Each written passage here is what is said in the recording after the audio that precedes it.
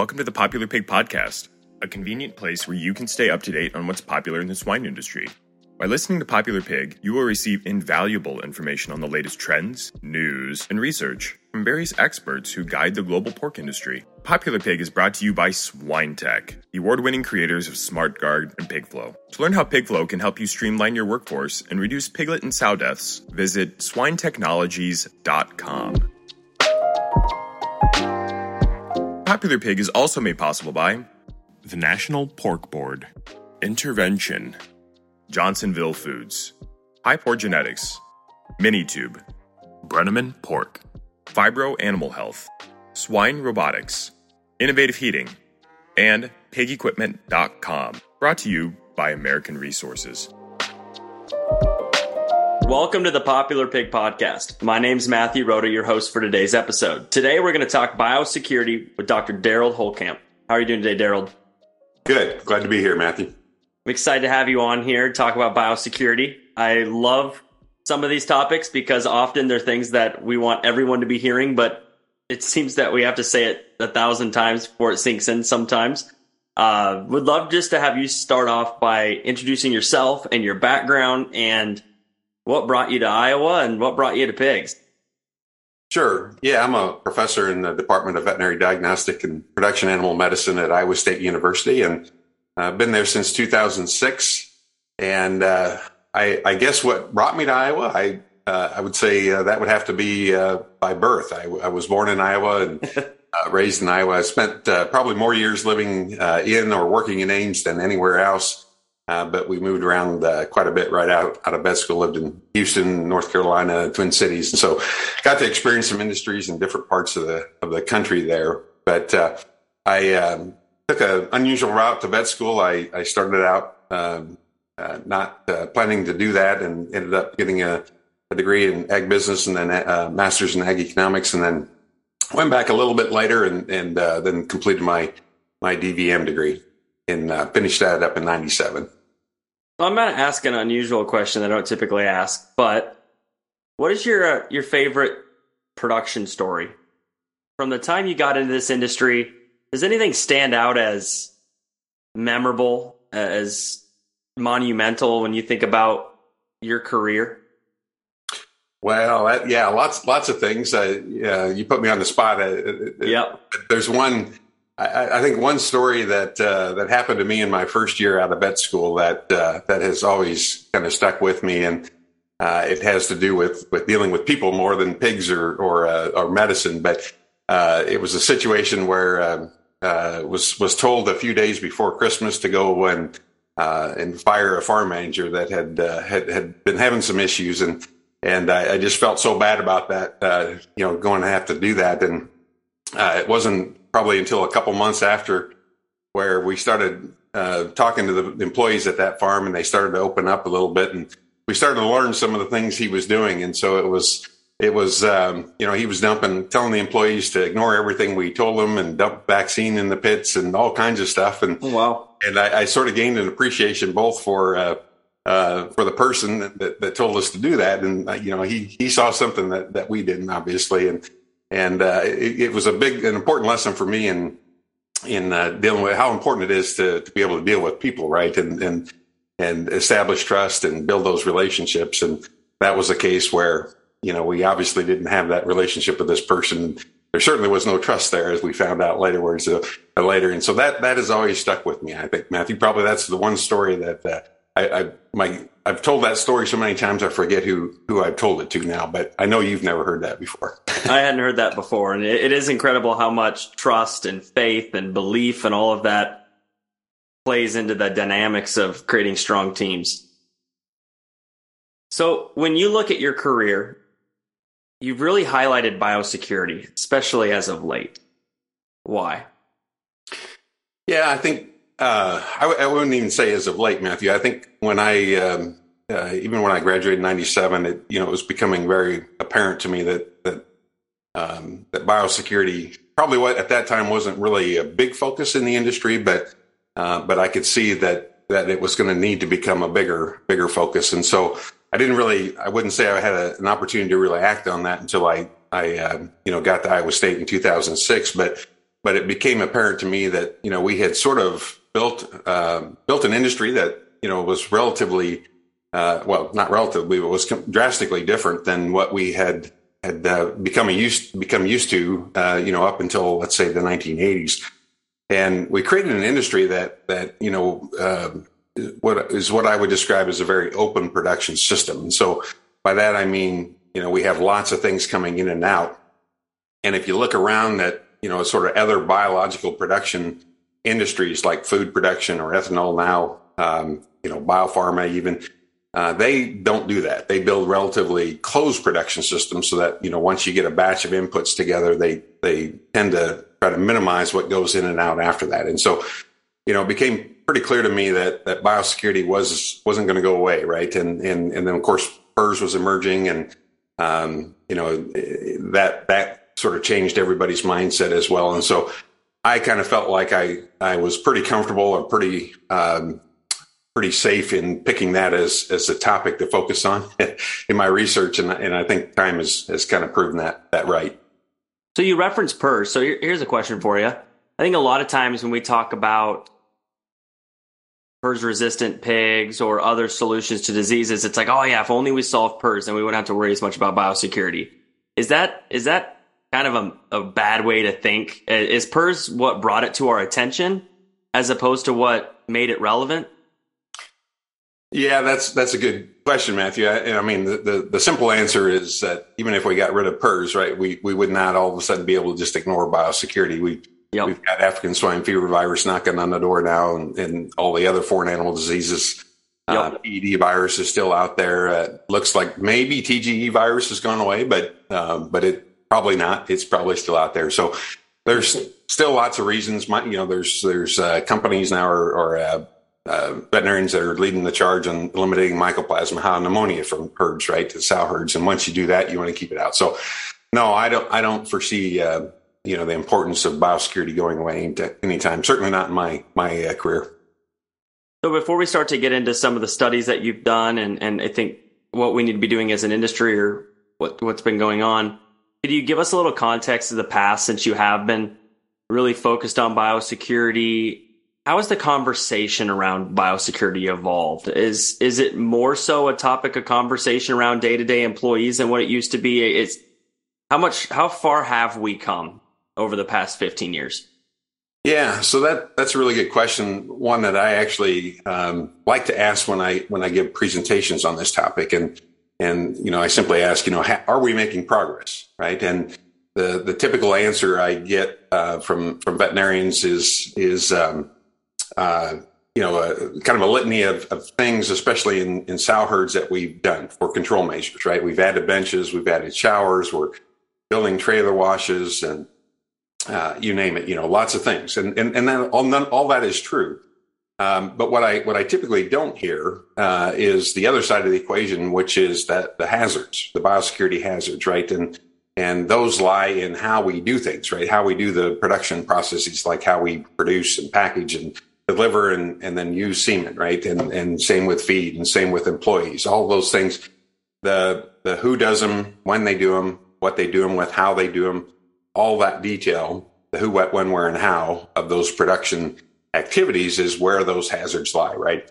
And I think we've done a poor job, and I'll lay this at the feet of veterinarians especially. We've done a poor job of sort of recognizing and then communicating when we create those hazards, and that has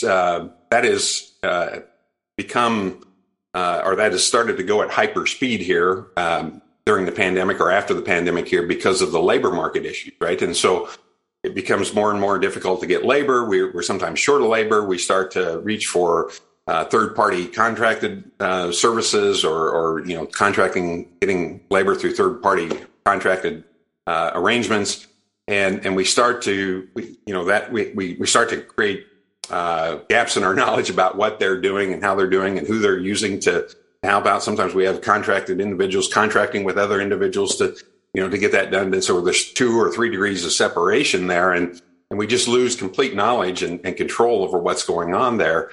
And we're, in my opinion, we're failing to recognize the risk that creates, right? The hazards that creates. And, we have to recognize that the lack of knowledge, not knowing, that's a hazard, right? I mean, if we don't know what they're doing or who they're bringing in our farms, that's a hazard, right? And so I see that happening more and more here very recently.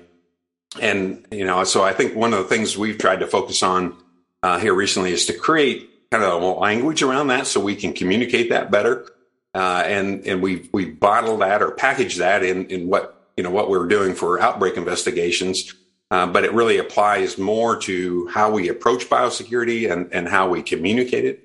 And so I've been working really hard on that, I'd say, in my, some students that I work with in the last, 10 years or so, and really trying to focus on that. And I think we're getting, very close to that. We had a group here recently. We put together a working group that, kind of came together and developed a consensus on what we're hoping will be a industry standard, outbreak investigation, both, terminology, methodology for doing that, and then some forms that we use to facilitate those. And so we'll be getting those out over the next year here. We've got working on a web-based application as well to do those. And so hopefully be hearing more about that over the next year. Awesome.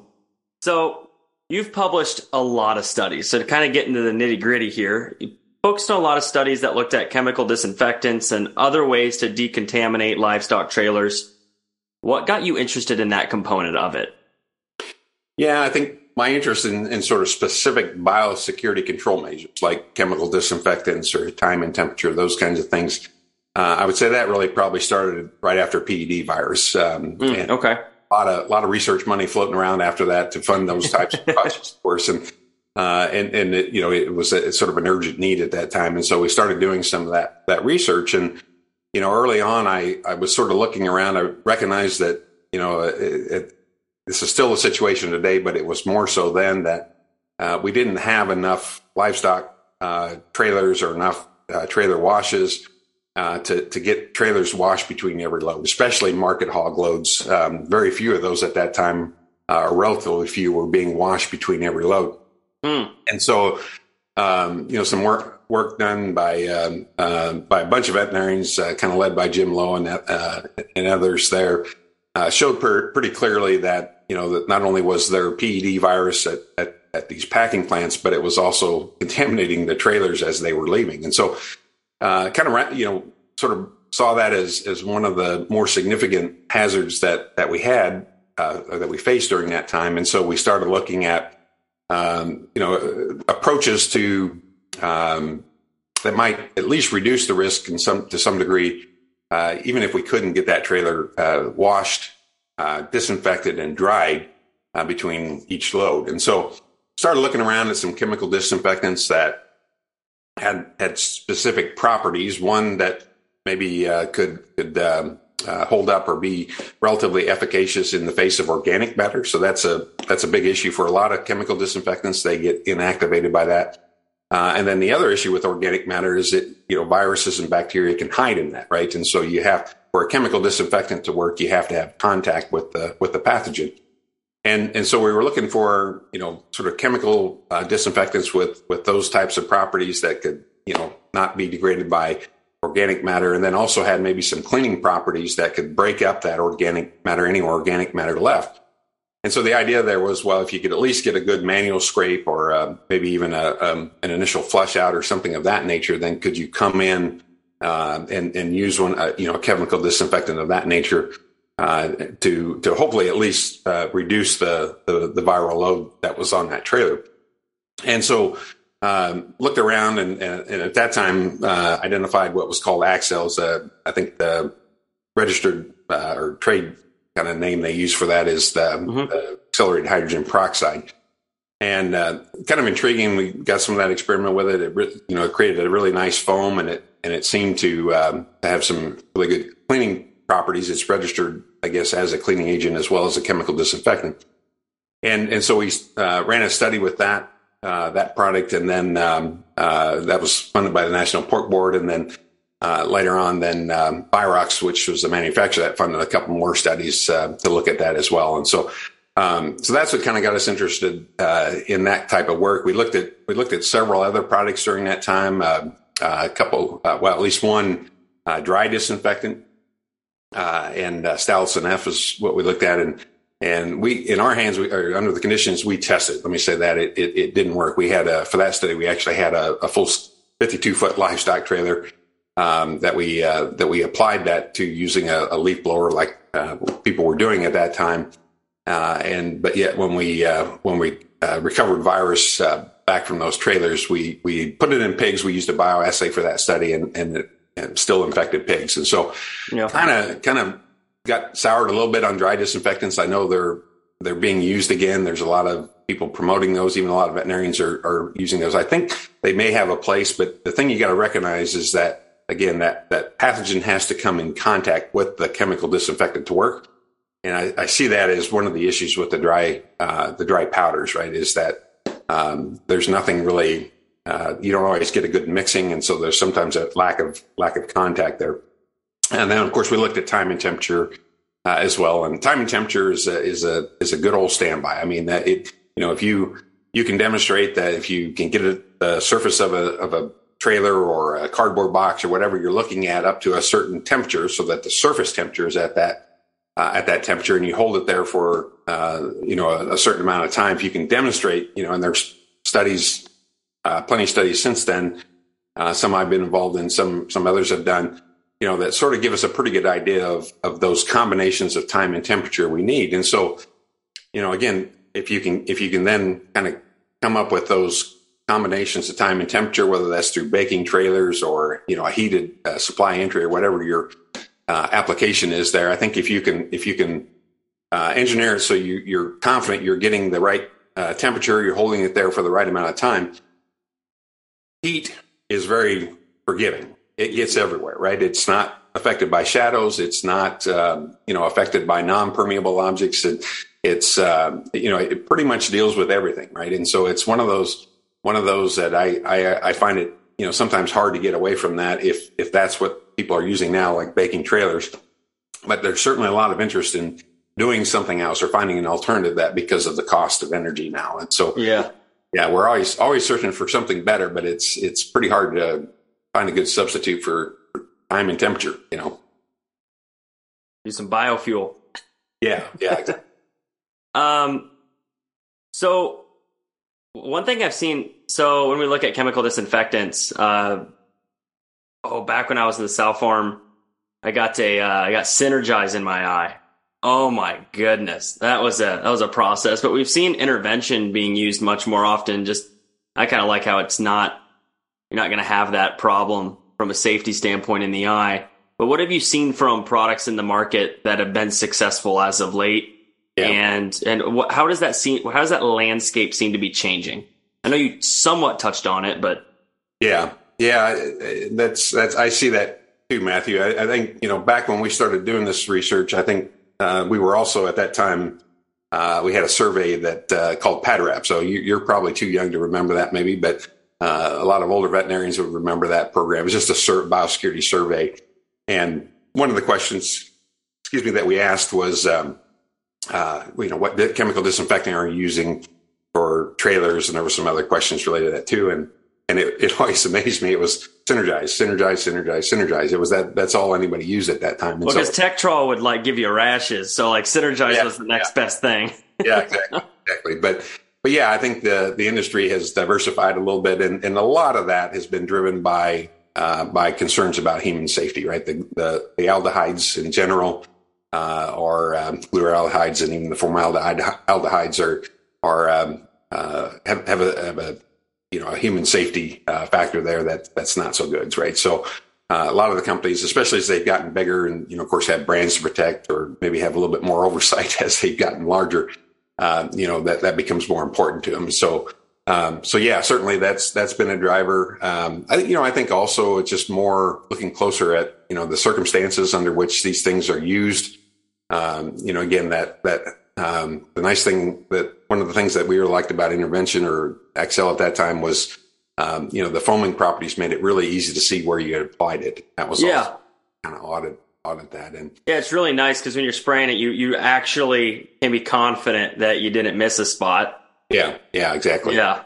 And so, and it is very efficacious. I mean, we looked at it label rates under room temperature and freezing conditions, and then we looked at it at same thing at lower concentrations, 1 to 128, 1 to 2, 1 to 256. Again at those combinations of temperature, and it seemed to work under all the conditions we tested it under. So yeah, it's still one that that I see as having a really nice set of properties, and I think it is. I'm not sure exactly how frequently it's used now, but I do see it quite a bit. But at the end of the day, too, there's still people making judgments about it's always trade-offs between how much they have to use and what it costs, and and those kinds of things. And so sometimes this is the other thing that's happened with large companies is as they've gotten bigger.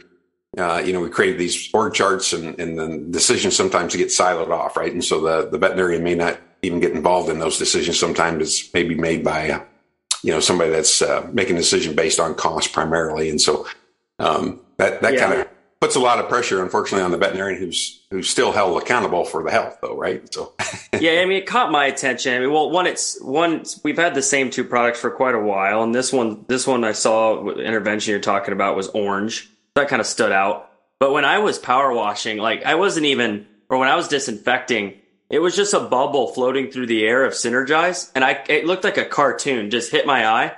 To this day, 12 years later, I have to put in eye drops almost every single day because the impact of it, because it started to eat away at the top layer of the eye.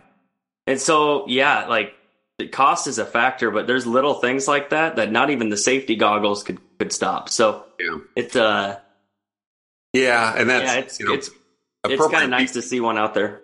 Yeah, appropriate PPE, personal protective equipment is important there. But very, if you spend much time on farms, that oftentimes doesn't get used, right? It's just one of those very things. Often. Not sure why I like us to use those things, but they just don't tend to get used very often. Well, I don't think that, and we're getting, it's still on this topic of biosecurity, because I think we're talking about the components of it here. It doesn't get talked about a lot. It's a chemical. Okay. But chemicals, we all rave and complain about chemicals in the plastic, chemicals in our food, everything else. You kind of get desensitized to the idea of, it's a chemical, you need to be careful. And you just don't see people realizing that, okay, I need to put on safety goggles. Even when the room is done and there's stuff floating in the air, if it gets you, it's going to get you. So people just need to be careful. Yep. No. Yeah, I agree. And again, I think these companies are the larger companies in particular, and all producers really, I think, are getting more focused on that human safety aspect, and especially as labor markets get tighter and tighter. I hear a lot of producers talking about trying to find ways to make the work conditions better, right, and not make it so unappealing for the people that are working on these farms. Yeah, you can tell it's been a topic of conversation for quite a while now, as people are focusing on it a little bit more. And I don't think it was that they weren't focused on the safety. I just think it wasn't known what that risk was. And as we start using those things more often for biosecurity, obviously the outcomes are going to become more prevalent in both sides. So kind of spinning off of that, where do you see biosecurity in our industry going? I mean, how do you think this is going to change and evolve, and what do you think needs to be done to make progress? We talked about, have we made progress, but what needs to happen for us to make progress? Yeah, some of the things that have added hazards. Again, I guess the way I like to look at it is, to measure progress, really what we need to look at is, the frequency of outbreaks of PRRS or PD or whatever pathogen we're interested in on sow farms, and then lateral introduction into groups of pigs, right? And that are negative to start at placement.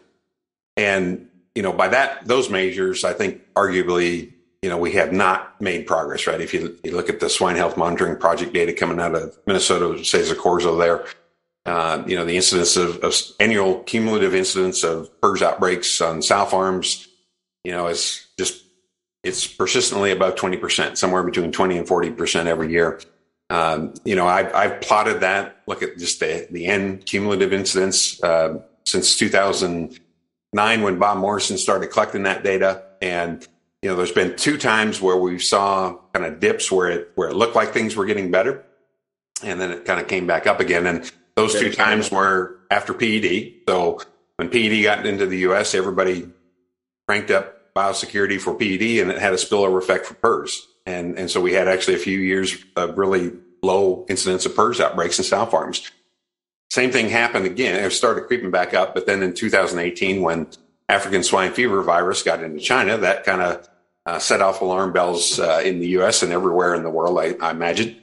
And again, it went back down again. And so we're still kind of in the valley of that, but it's starting, I think, to creep back up a little bit again. And certainly, we've got issues now with the lineage 1C variants and some of these more virulent viruses. And so it caused some pretty significant production losses last year, again, arguably. So by those major, and then, look at growing pigs, it's even worse there. I think, if you got a group of pigs placed, most places in Iowa, and you can keep them negative for PRRS virus and PED virus until they're marketed. Well, you ought to go out and buy a lottery ticket, because it's about that.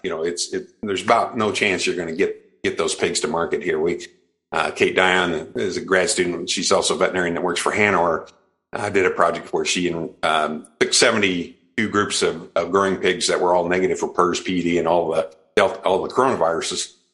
And for PRRS, there was only 2 of those 72 groups that stayed negative all the way to market. So holy cow! So it's pretty hard. We're just not keeping it out. And so again, when you ask, are we making progress? No, we're probably going backwards in that regard. And so again, it's not that we're not doing things. We are adding biosecurity control measures. And you could argue, well, okay, but what we're doing is not working, right? And you may even argue that those don't work, right? And I don't think that's the case. Mm-hmm. I think the issue is, as I mentioned earlier, we just keep adding more hazards on the other side of the equation. And for every control measure we put in place, we add about 5 new hazards, right? And so to answer your question, where we're going, I think we've got to take a closer look at then what is the origin of those hazards, right? And oftentimes the origin is things we do that are more cost effective, more efficient, right? So we have larger companies especially can take advantage of economies of scale, right? So instead of having a dedicated livestock trailer to haul wean pigs for every farm, we have a fleet of those, and we keep them on the road, and they're hauling for multiple farms, right? Well, now, of course, that means now they've got multiple contacts, and the chance of getting contaminated goes way up, right? So that's adding a hazard. Are we going to stop doing it? No, probably not, right? That's one of our competitive advantages, I think, that we have in the U.S. Relative to the rest of the world, and so that's not going to go away. The reliance on third-party contracted labor. I don't see the labor market changing anytime soon there. And so, and they're doing that. That's not always strictly for cost. Sometimes they do that to make it easier, right? And avoid some liability involved in dealing with, visa labor, right? And so those things aren't going to go away. But I think what we really got to do is we got to start recognizing again those and recognizing where we're creating a lot of significant hazards, and then prioritize those and figure out, okay, how are we going to do that better, right? How are we going to manage those? Another area is rendering. We just got this past winter, we had a lot of APP cases. There was an outbreak of APP serotype 15 in northern Iowa here, and they were about 20 cases came into the Iowa State Veterinary Diagnostic Lab, all within a very tight area. You could draw a 20-mile radius circle around them, and they were all right there. And as far as we knew, that was the only activity that was going on during that time. None of the other labs were seeing that. It was all concentrated in that one little area. And as we did some investigations in that, it became apparent that one of the big issues there was rendering, right? And we think that, APP serotype 15, APP in general is generally not that easy to move around. It doesn't survive well outside the pig. But in this case, it was pretty clearly we think was being moved around, through lateral transmission, and rendering seemed to be one of the ways it was doing that. And most of the sites we investigated were using rendering. There was a couple were composting, but In the grow finish phase yet, we still rely pretty heavily on rendering because of the cost, the investment in, composting facilities and the time, right? The employees that take care of these wean to finish sites sometimes have very little time at each site. And so they're moving fast. And if they have to stop and manage a compost pile, it's probably not going to get done. So the companies or the veterinarians who work with these companies tell me, no, we're not going to be able to move away from composting. Or move away from rendering. And so how do we do that better, right? How do we eliminate or reduce some of those hazards that are involved with that? And I think there's ways to do that, but I think we've got to, again, sort of adopt a language and adopt an approach to be able to look at that more clearly, and then start to prioritize, where we need to focus our resources and make those investments. And one area I see that, it's this idea that not all control measures are equal, and this, I guess I adopted it from lab safety training, and most people that have been involved in research in a company or a university of some sort have probably taken a lab safety course or training course. And one of the things they talk about is this hierarchy of control measures. And so at the top is elimination. So if you can eliminate the hazard altogether, that's the best, right? And at the bottom is control measures that involve people, right? So they call them administrative controls. And it's anything that involves people doing something right. The middle is what they call engineered controls. And those are essentially, things that you have to do or that take the people out of it to get them done. And so, I used to routinely talk about that and then also follow up and say that, in the pig industry, almost everything, well, not everything we do involves people, for biosecurity specifically, involves people doing something right. Not only following a SOP, but also doing it well, right? So not only compliance, but quality of compliance, both of those matter. And I used to say that as if it was just a fact, and it is a fact, but, sort of take it for granted. And then I happened to run into a gentleman one time that was he was actually trained as an engineer from Iowa State, and worked for an ethanol production company for a while, and then through a family connection, or it was a family operation, ended up back and was managing some some swine farms, wean to finish barns. And I said to him, I said, well, you must be very familiar with biosecurity, working in the ethanol industry, because it's also a biological production industry. And he said, yeah, that's true. But he says, but really, what's really struck me about the pig industry is how much people are asked to do for biosecurity. He said, all industry, he didn't say it this way exactly, but what he was describing is a more engineered system, right? And it was a very closed production process, but that was all engineered. So people didn't have to do much to make that work. In the pig industry, we have not done that. And for obvious reasons, those engineered type control measures tend to cost money and require capital investments. And we tend to focus more on the things that are cheaper and don't require those capital investments, and not wrongly, right? That's still a good thing to do. But I think in the future, I think we need to start to look more closely at some of those engineered controls. And in many cases, we have to go, 100% from, involving people to complete automation where don't have people in at all.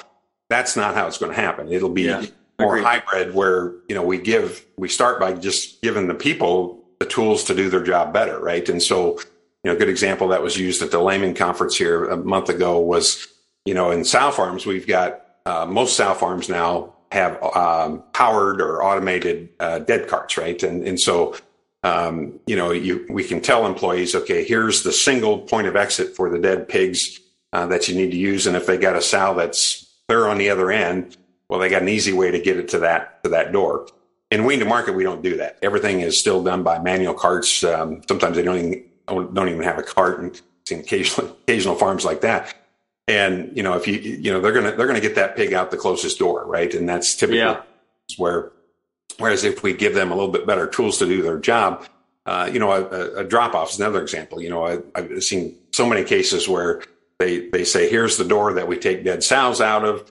And it's, that they describe the threshold as being the clean, dirty line there, where the employee inside getting the sows out. It's not supposed to step over that, but yet it's level with the ground, right? And so you can imagine, you can just visualize this employee trying to get 2 or 3 dead sows out if they happen to have more than one a day.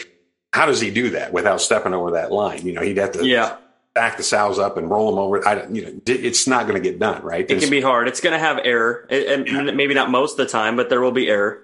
Yeah, exactly. So, just ideas like that, I think where, those, sometimes wouldn't even involve a big capital investment, but I think that'll be the sort of the progression. It won't be sort of overnight. We're going to go, everything will be automated and we'll be all good. But I think more slowly we'll either give the people the tools to do the job, the job better, or slowly take them out of it by automating certain tasks within their day-to-day job.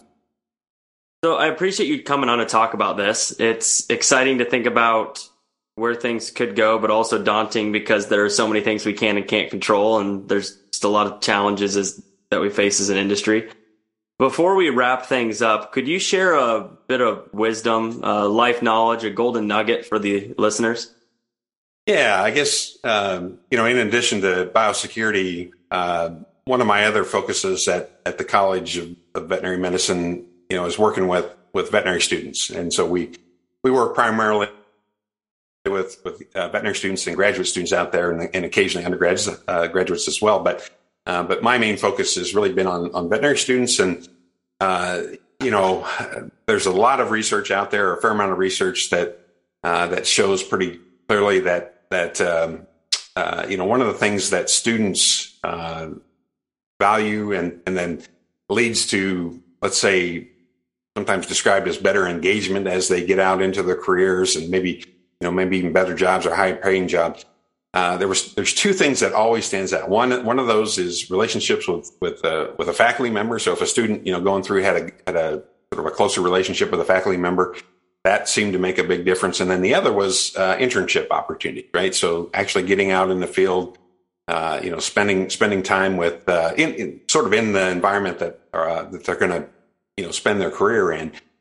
And so back in 2006, Dale Paulson and I kind of got together and created the origins for what we now describe as a veterinary internship program. We started out strictly in swine, but every year then we get veterinary students. We have companies, biopharmaceutical companies, and others that sponsor those students. So they put up money for their stipends, some travel expenses, and other costs. And so that's a big important part of making that work. And then the students spend the summer then with what we describe as a host mentor. And so those tend to be veterinarians working in either a veterinary practice or a production system.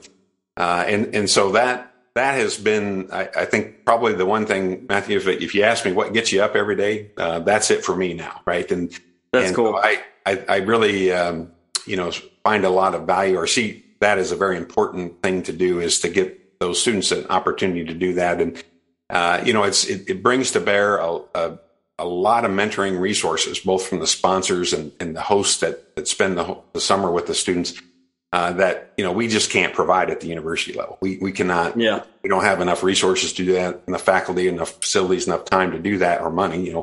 And so to me, that's an important step. And there's value in that for all the parties involved.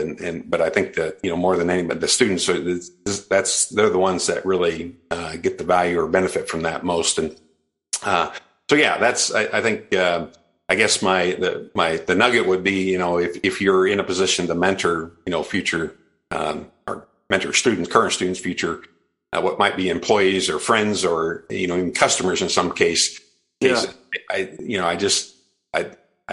can't imagine why that would, not be something you'd want to prioritize and do that. But, and I find that seems to be the case. I don't know any swine veterinarian that wouldn't say that was true. And we've now expanded that program to bovine, and last year we actually had two students go through their our poultry internship as well. Oh, cool.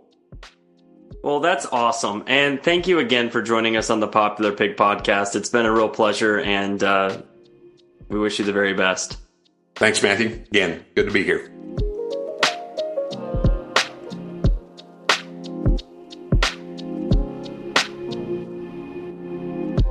Thank you for joining us on this episode of Popular Pig. We aspire to learn and grow together through the experience and wisdom shared by our esteemed guests. If you enjoyed this episode, please share it with your friends and colleagues within the swine industry. For more information, please go to popularpig.com to receive updates when new episodes are available. Popular Pig is brought to you by SwineTech, the award-winning creators of SmartGuard and PigFlow. To learn how PigFlow can help you streamline your workforce and reduce piglet and sow deaths, visit swinetechnologies.com.